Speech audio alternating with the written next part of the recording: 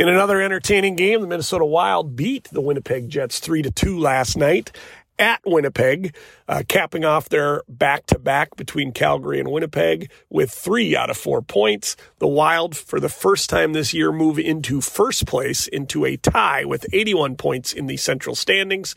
Dallas does have a game in hand. I'm bearing the lead. Kirill Kaprizov left the game with 10 minutes left in the third period when he was mauled by a Jet defender, Logan Stanley. And Stanley's about 6'2", 220, put pads on him. He's probably 230 pounds, literally jumped on Kaprizov. It actually looked fairly clean, just super awkward. So not alleging a cheap shot or anything like that. But after watching it numerous times, jumped practically on top of 5'8", 5'10" Kaprizov on skates. Kaprizov went down awkwardly, did the splits, and after Stanley finally got off of him and skated up ice, Kaprizov stayed there, eventually got up, handled the puck for a second, got off the ice. After a commercial break, he skated back onto the ice to see if he could move around. He couldn't, and he went back to the dressing room where he was putting little pressure on the one leg, and it doesn't look good. After the game, Coach Dean Evison obviously was asked about it, and he said he hadn't even been in the room yet or talked to Kaprizov, but it certainly looked like a lower body.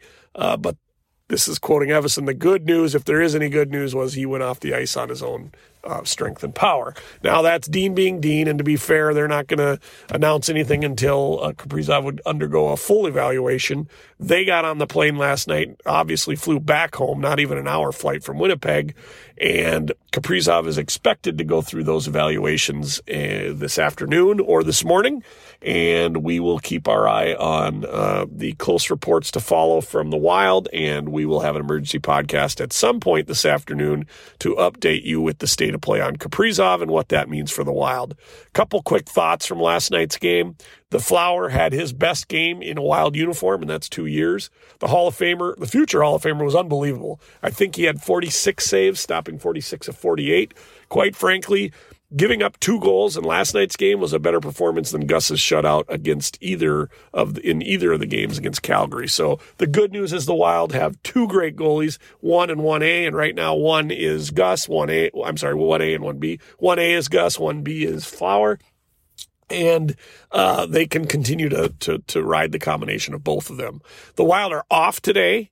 They will have practice tomorrow morning, I believe, which is Friday, and then they fly to San Jose, where they play the Sharks Saturday night. Then they go to Arizona, where they play the Coyotes Sunday night at Mullet Arena, and then they fly to St. Louis, where I believe it's a Tuesday game against the Blues.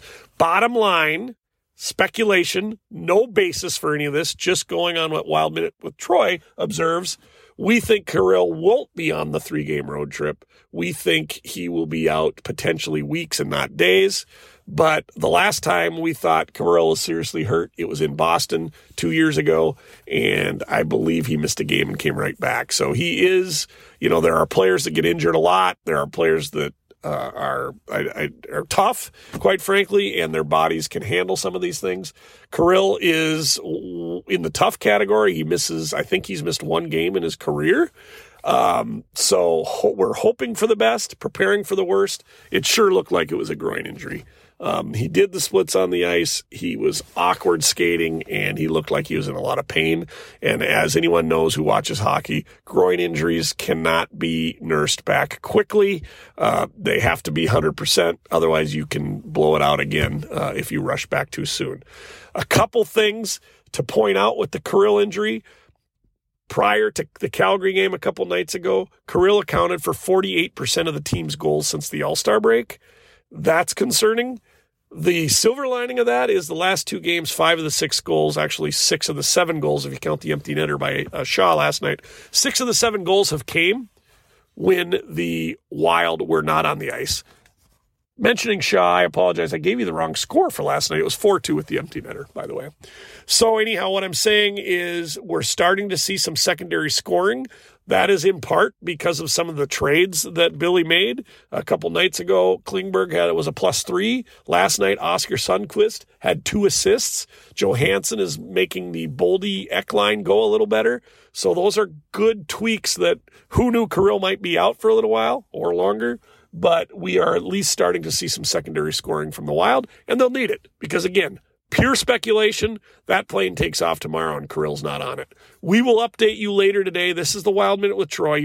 This is the place to go for quick hits going in or out of Wild games, and you know where to find me. Spotify, love, like, listen, share, follow. We will talk to you this afternoon with hopefully better news than what we expect. We'll talk to you.